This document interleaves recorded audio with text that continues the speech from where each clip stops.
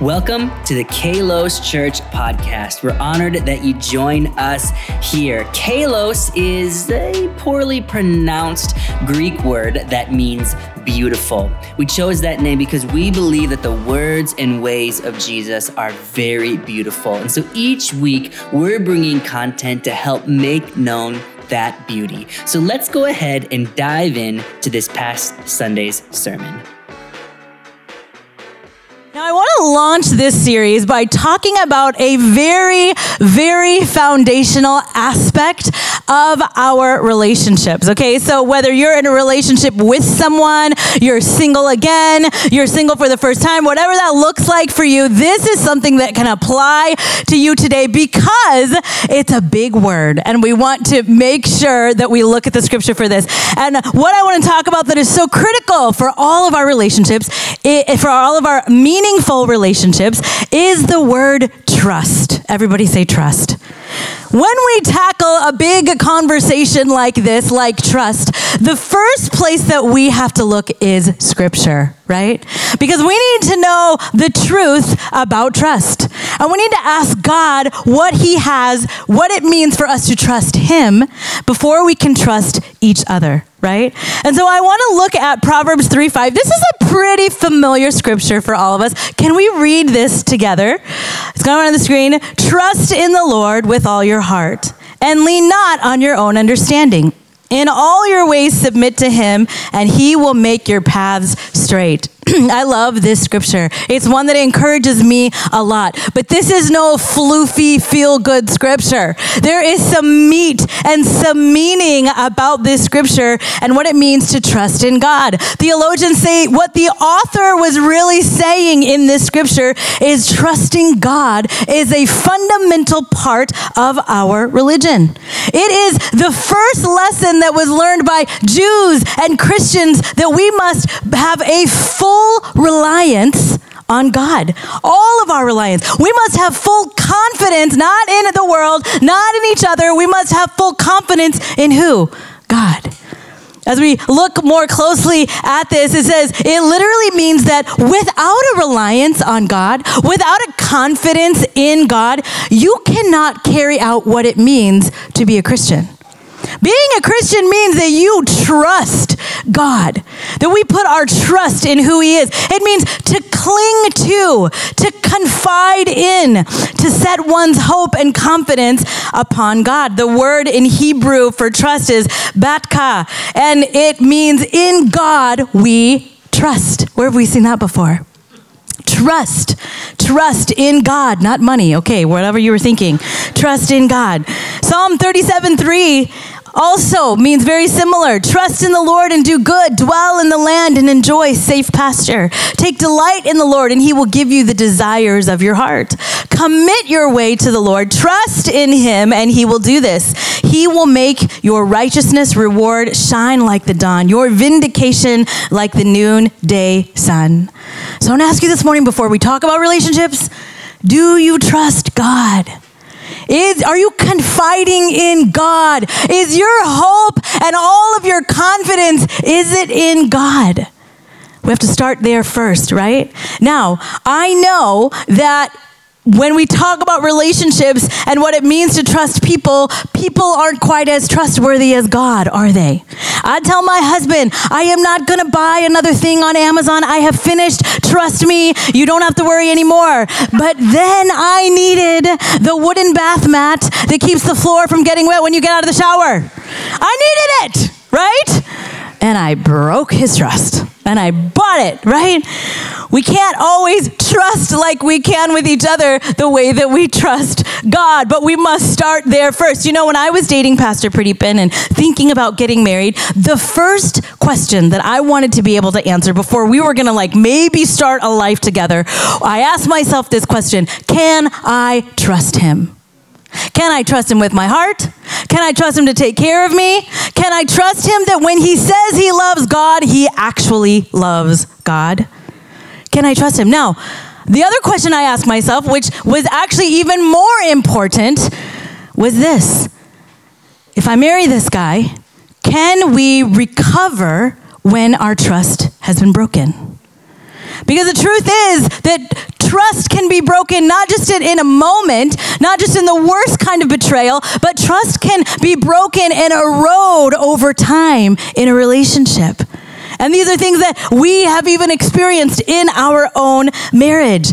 And I knew that I loved this guy and I wanted to trust him, but I also knew that people often let each other down.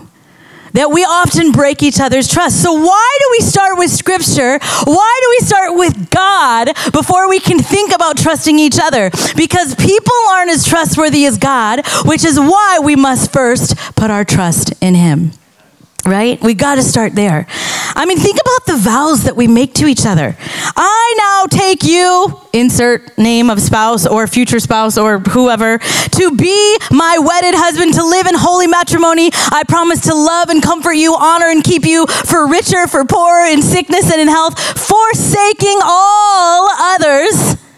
I will be yours alone till death do us part. I mean, can any of us really say that we can do this daily without falter? Without falter? I mean, I know that has not been true for me. Trust is a risk. Robert Solomon says, all trust involves vulnerability and risk, and nothing would count as trust if there were no possibility of betrayal. So today I want to propose the question to us, how do we build trust in a relationship? And how do we rebuild trust that's been eroding over time in a long-term relationship? Some of us were in a season of wanting to build a deep trust with the person that we're dating or that we're engaged to. Or we're single and we're like, I have no idea. When I get in a relationship, I don't know how to build trust. I want to make sure that I know how to do this, right? So when we're dating and we're trying to build trust, we're feeling each other out. We're sharing our deepest things. We're going through life and experiences and we're checking to see, is this a person that I can trust? Is this a person that I can trust with my life? Right? Some of us, we are in relationships. We're in marriages. We just started a marriage. We just started dating. We just have been married for a long time. Our kids are all grown, right? And we've had eroding trust over a period of time in our lives. And, you know, for some of us in the room, we've experienced the worst kind of betrayal. And I want to stop here and I just want to say, I know that there are moments in relationships where a relationship is irreparable. And honestly, it takes two people to make this work. So if you're in the room this morning and you have experienced that kind of betrayal, or you needed to get out of that relationship for your safety or for whatever reasons, I don't want this message to make you feel guilt. I don't want you to sit there and condemn yourself and say, oh, I should have done this differently. What I want you to know is that there is a lot of compassion and empathy and grace for those of you that are single again. God sees you. And I pray you'd be able to take this message and be able to just encourage yourself. Be able to take that maybe into the next relationship or just take it into the other relationships that are around you. Can I get an amen? I see you. Those of you that are in the audience that way. I mean, some of us, we've been in marriages or relationships where it feels like we can't trust the other person with our money. We feel like we can't trust the other person because of an addiction that they have, and they haven't been able to heal or have breakthrough in it. For some of us, we've had someone say, make a promise to us that meant the world to us, and they didn't keep their promise. And it made us feel like we can't trust them. I mean, sometimes I think the fights that we go back to, sometimes there's a reoccurring conversation that is heated, that comes up in our marriages, right? And a lot of times underneath that is a trust issue. We have to go back and we have to be honest about. You know, my father was a flight instructor, and he taught university students and college students how to fly airplanes. And I'll never forget the first time I brought Pastor Pradeepan home to meet my family and meet my parents. And my dad said, I want to take you guys up in one of the planes. So we went up in a twin engine plane from the university. Anybody been in one of those? They're awesome. Love those things. We went up in one of those, and as we're getting ready to fly, we're in there, we got our headsets on, and my dad says this. We haven't even taken off yet. My dad says, well, Pradeepan, he said, you have the controls now, you fly the plane. He goes, let's see, before you marry my daughter, let's see if you can follow instructions. And I'm like, we're gonna die. We're gonna die, you know? And so he is like telling Pradeepan how to take off. I mean, takeoff and landing is a big deal, people.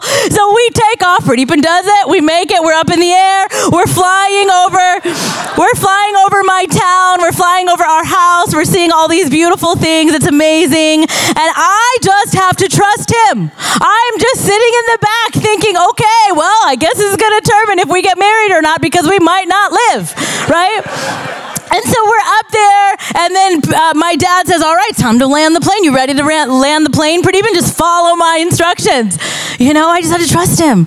But you know what was really cool about that situation is that I knew that I could trust Pradeepan in that moment because my father was still there and in charge, right? My father wasn't going to let anything happen to his baby girl, right? And so it is. We have to start with our trusting, putting our trust, putting all of our confidence, confiding in our Father in heaven, right? That's where this starts. We can trust people, but our ultimate trust must be in our Heavenly Father. We got to start there, amen? So as I look at this, man, I think about what is it? What's happening with our marriages? What's happening with relationships? There's a breakdown that's going on. I have some statistics that I want to show you about what's happening in marriage and why marriages are struggling and failing. This is from Forbes, top reasons for divorce. Lack of commitment is 75%. Infidelity or extramarital affairs, 60%. 58%, too much conflict and arguing. 45% getting married too young, 37% financial problems, 35 substance abuse, 24 domestic violence, 18 lack of support from family, 17% health problems, 13% religious differences, and 13% little or no premarital education. Really understanding what you're about to get into before you make the commitment. When I look at this list, you guys, what I see is a lot of broken trust. I see a lot of trust that is broken, and we're struggling to have an ability to rebuild it. And so I want to talk about that today. R.M. Williams says, trust is the easiest thing in the world to lose and the hardest thing in the world to get back. What happens when trust is broken? Well, for most of us, our walls go up. I'm not going to trust you again. You broke your trust. You broke my trust. You made a promise, right? What else happens? We make these inner vows to say, I'm never going to trust this person. I'm never going to trust anyone ever again. These are the things that happen because when we're hurt, we start making these promises to ourselves, right? We believe lies. I'm not worthy of love. She'll never care about my needs. He doesn't care about anything. He's not ever going to change. This is the loop that starts repeating over and over again in our lives. We begin to live in bitterness and contempt toward our spouse. Instead of having a relationship that is healthy in our marriage, we have a roommate that we're not intimately connected with, right? We isolate from each other.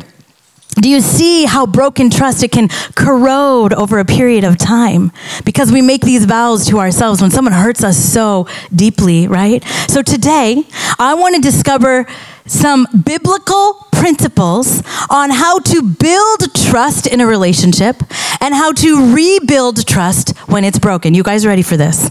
Number one is this. Well, let me just say, with every biblical principle of how to build and rebuild trust, there's also a contrary area that erodes that trust. So the first one is this. Honesty builds trust. Silence erodes trust.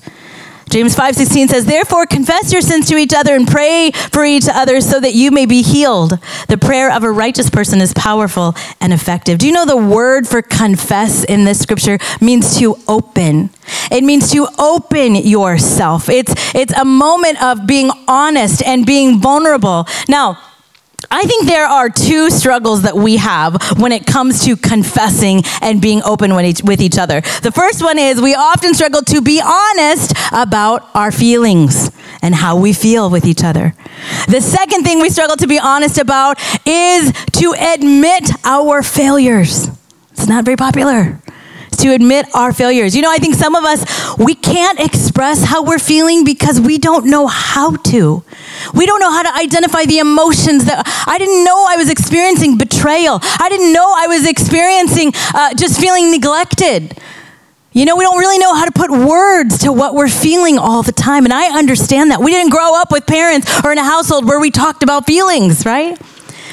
Some of us, we don't know how to really humble ourselves and admit our failures to our spouse or to our significant others because we never heard our mom and dad apologize to each other. We never heard them own their part in the mess, right? And this is something that we have to learn. And in order to be able to be truly honest with one another in our relationships, it is going to require great humility and great vulnerability. That's what we have to commit to.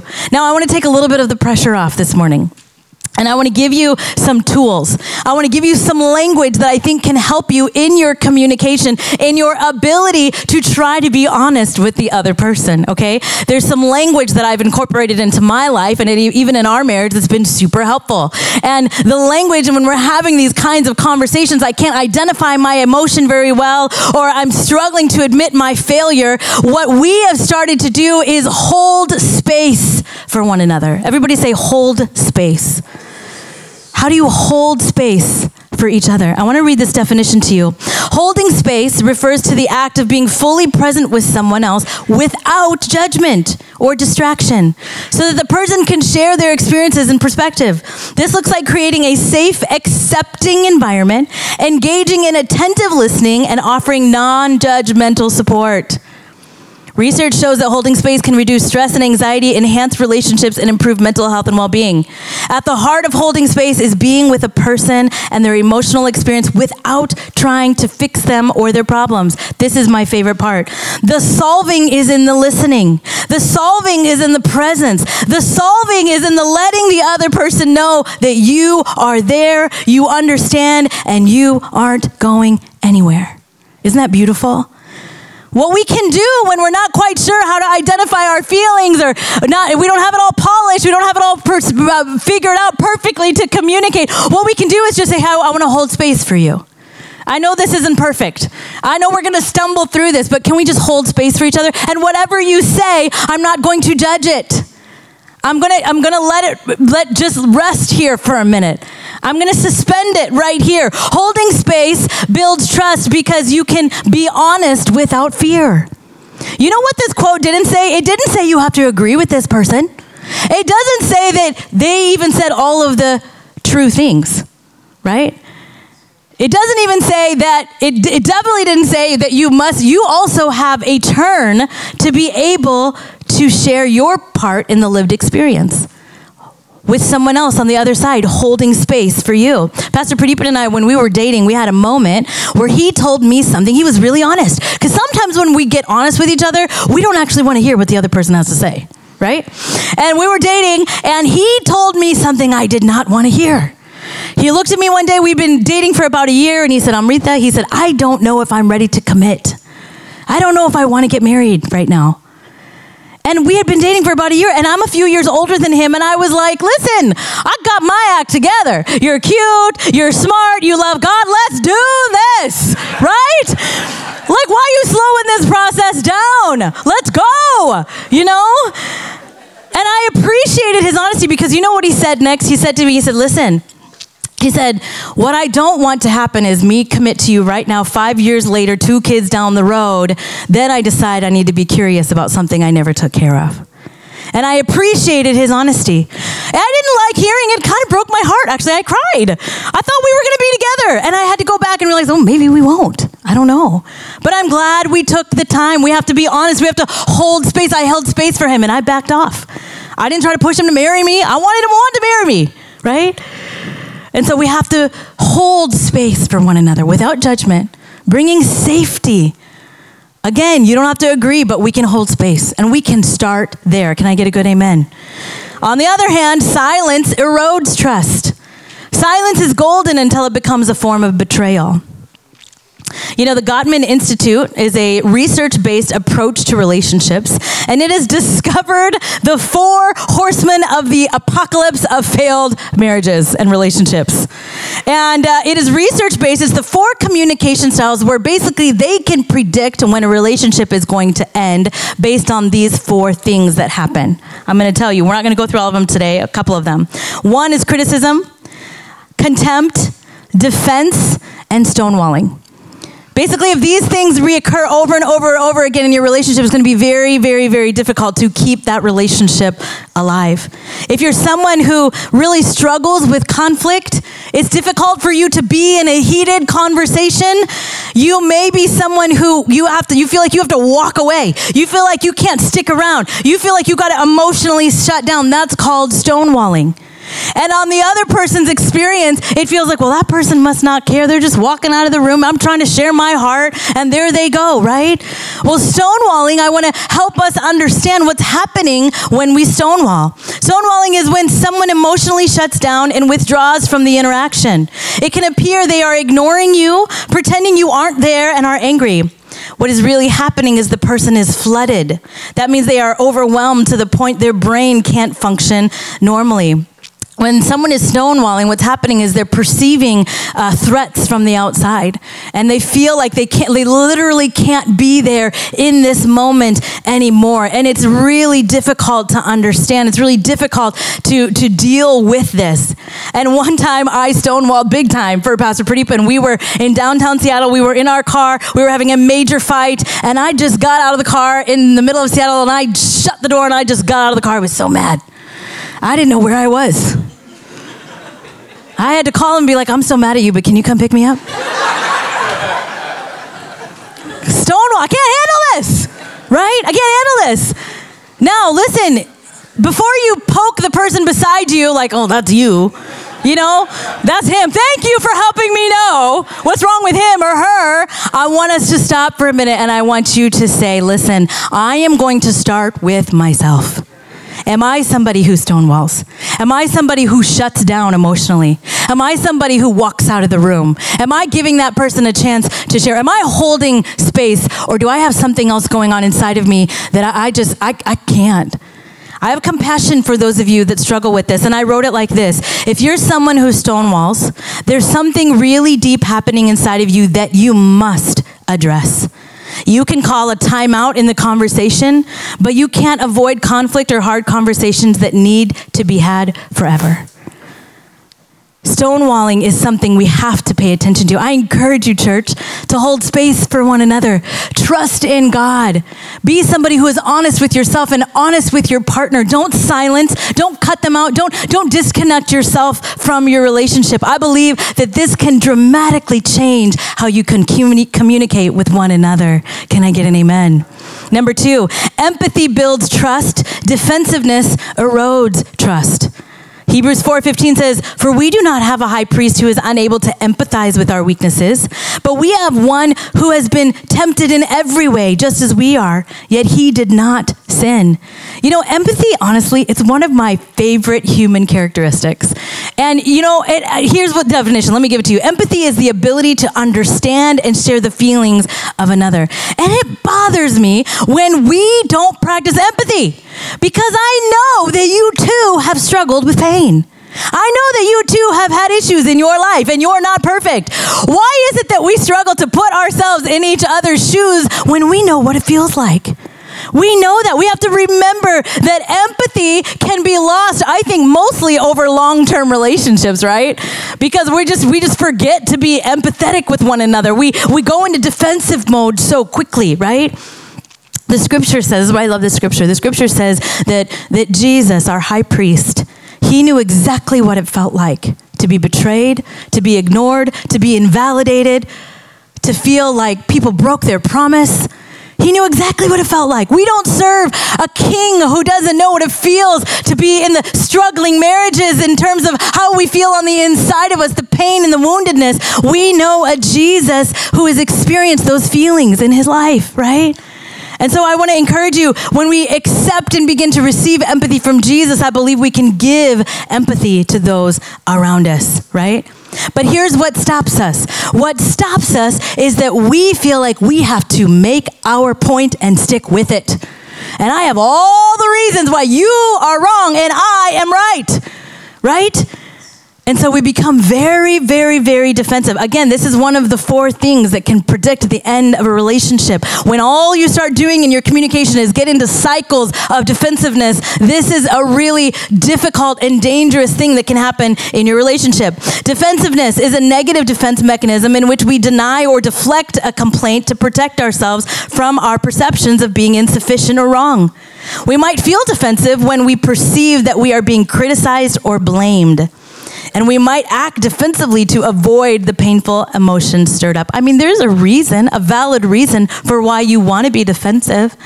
But you still have to take ownership of the fact that that wasn't the right way to respond. Does that make sense? Pastor Pradeep and I had a few years in our marriage where honestly, defensiveness was way up here and empathy was way low down here, right? We went through those patches and those seasons in our marriage, and we decided to seek help for it. We started seeing a Christian marriage counselor, and I was so glad that we did, because you know what that helped us do? That helped us to be able to look at one another and say, oh my gosh, I know exactly how you feel. It valued the experience, the lived experience of my husband and I thought I knew everything about Pradeepan before we got married. I mean, I checked it off. I made sure I knew everything. You get 5 years into marriage, you're like, oh, there's some surprises, right? There's some surprise. I didn't know they were going to be like that, you know? But you know what happened when we started really seeking help and we humbled ourselves? Man, I started to value the experience that this man lived through in his life. He is the son of immigrant refugees whose parents had a divorce and there was an ending of relationships in his past. I am a person who was abandoned at birth. I carry things within my literal body and within my neuro brain that is hard for him to deal with. It's coming up in me, right? We get triggered. We have problems with each other. And instead of being defensive with one another all the time, you know what we did? We began to understand each other and deeply value each other's story. And instead of defensive, we cried with one another. We looked at each other and we said, I didn't know you went through that. Of course you act like this. Right? This is what it means to hold space. This is what it means to be empathetic toward one another, right? It was beautiful for us to take the moment to realize, man, I didn't realize that because of some of the ways that you respond to me or I respond to you, it was breaking some trust in our relationship. It happens, right? And so we had to go back and we had to look at each other and deeply value what's going on inside of the other person. And it will help you be more empathetic. It will help you walk out in that. I love this quote by Maya Angelou. Each of us has lived through some devastation, some loneliness, some weather superstorm or spiritual superstorm. When we look at each other, we must say, I understand. I understand how you feel because I have been there myself. We must support each other and empathize with each other because each of us is more alike than we are unalike, right? I wrote it like this: empathy before explanation. Before you feel like you got to explain your side of the story, empathy before explanation. Can we say it together? Empathy before explanation. Okay, let's get that inside of us. All right, last one here today, number 3. Asking for help builds trust. Control erodes trust. Proverbs 12:15 says, the way of the fool is right in his own eyes, but a wise man is he who listens to counsel. One of the most attractive and trust-building things that Pastor Pradeepan ever did in our marriage is go get help, is go to counseling, is deal with his baggage. It's one of the most attractive things I ever did too. Humble myself, go get some help, admitted that he needed help. You know, that built trust in me for him. It was an expression of love to me that he is someone that would say, I can't do this on my own. That's not weakness. I can't do this on my own. I need help. I need someone who will walk with me in this. And you know why? I think when people do this, it shows us what it communicated to me is that this man is willing to do anything to make this work. Even if it means truly humbling himself, having to be honest, having to admit his own failures, and me admitting my own failures. The scripture says, the way of the fool is right in whose eyes? In his own eyes. Wise men listen to counsel, the scripture says. I think some of us, we've tried to fix our relationships. We've tried to fix our marriages without fixing ourselves. And so we just put a Band-Aid over something. We don't actually take care of anything really deeply. And as the great Taylor Swift says, Band-Aids don't fix bullet holes. This could have been a whole Taylor Swift song, right? Like this whole message. You can't fix your relationship without fixing yourself. Needing godly counsel is nothing to be ashamed of. And can I tell you something? I want you to listen right now in this room. So many of you that are in this room, you can't afford to not get help. You have too much to lose. You have too much to lose. The relationship that you have, God brought you in. He wants you to nurture it. He wants you to repair it where it's been broken. And with God, you can do it. With God, He can help you. I'm telling you, as a person who's walked through some hard stuff in my own marriage and my own relationships, God can help you. Trust is earned when actions meet words. On the other hand, control erodes trust. Being with someone who always has to be in control, they often struggle to be someone who can admit and be honest about their own weaknesses and their own failures. The scripture says, trust in the Lord with all your heart, not trust in the Lord with your need to control. Trust in the Lord with all your heart. And this is what we often say to people who are struggling in their relationships or struggling in their marriage. We often say, listen, don't wait until the ice cracks in your relationship to get wise counsel. Once it cracks, it spreads quickly. So if you're someone and you say, well, we got a little bit of problems over here. It's kind of big, but everything over here is fine. I encourage you to really spend some time. Talk with each other. Do you need someone else to help you speak into what's going on in your relationships? I want to look at all three of these things that I shared this morning. Honesty builds trust. Silence erodes trust. Empathy builds trust. Defensiveness erodes trust. Asking for help builds trust. Control erodes trust. Every single one of us in this room struggles with something on this screen. And I want us to start. Your assignment this week is not to point the finger at your significant other. It is to start with yourself. I want you to start there. I want you to examine your own heart, and God will help you do that, right? And I know that this is a message that is kind of heavy, and it's something that brings up some stuff inside of us, right? But I believe that when we invite God into our relationships and we begin to trust Him, He will fight for our marriages. He will fight for our families. He will walk with us. It doesn't matter how dark the storm seems. I believe that God is still with you. He is with you. So I want to, as we launch into this new series, I want to impart something to you. I want to pray over you. I want to just impart the word of God that says, trust in the Lord with all your heart. Lean not on your own understanding. So could we all just stand here in this moment? And if you would just put your hand on the shoulder of the person next to you. Because we're praying for all of us. If we're single in the room, if we're single again, if we're married, if we're in the middle of a divorce, there may be those of you that are in this room right now. I see you. And can we just dedicate and commit our hearts to trusting in God?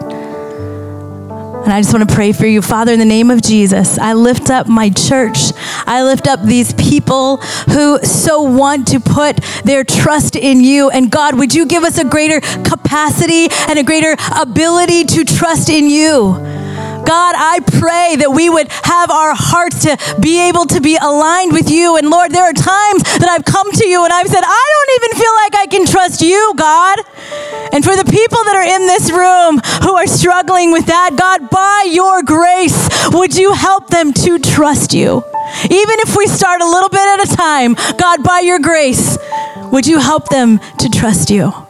And Lord, I lift up every relationship in this room, every relationship that's struggling, every relationship that is going to struggle, every relationship that is on the other side to victory. Lord, I pray that you, God, would walk with us in our marriages, that you would walk with us in our relationships, that we would be people of God who would be able to say, I know how to build trust in this relationship. I know how to rebuild where it's been broken. But I know I can't do it without Jesus.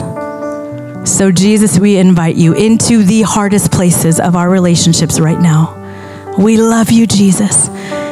In your precious name we pray. Amen, amen, amen.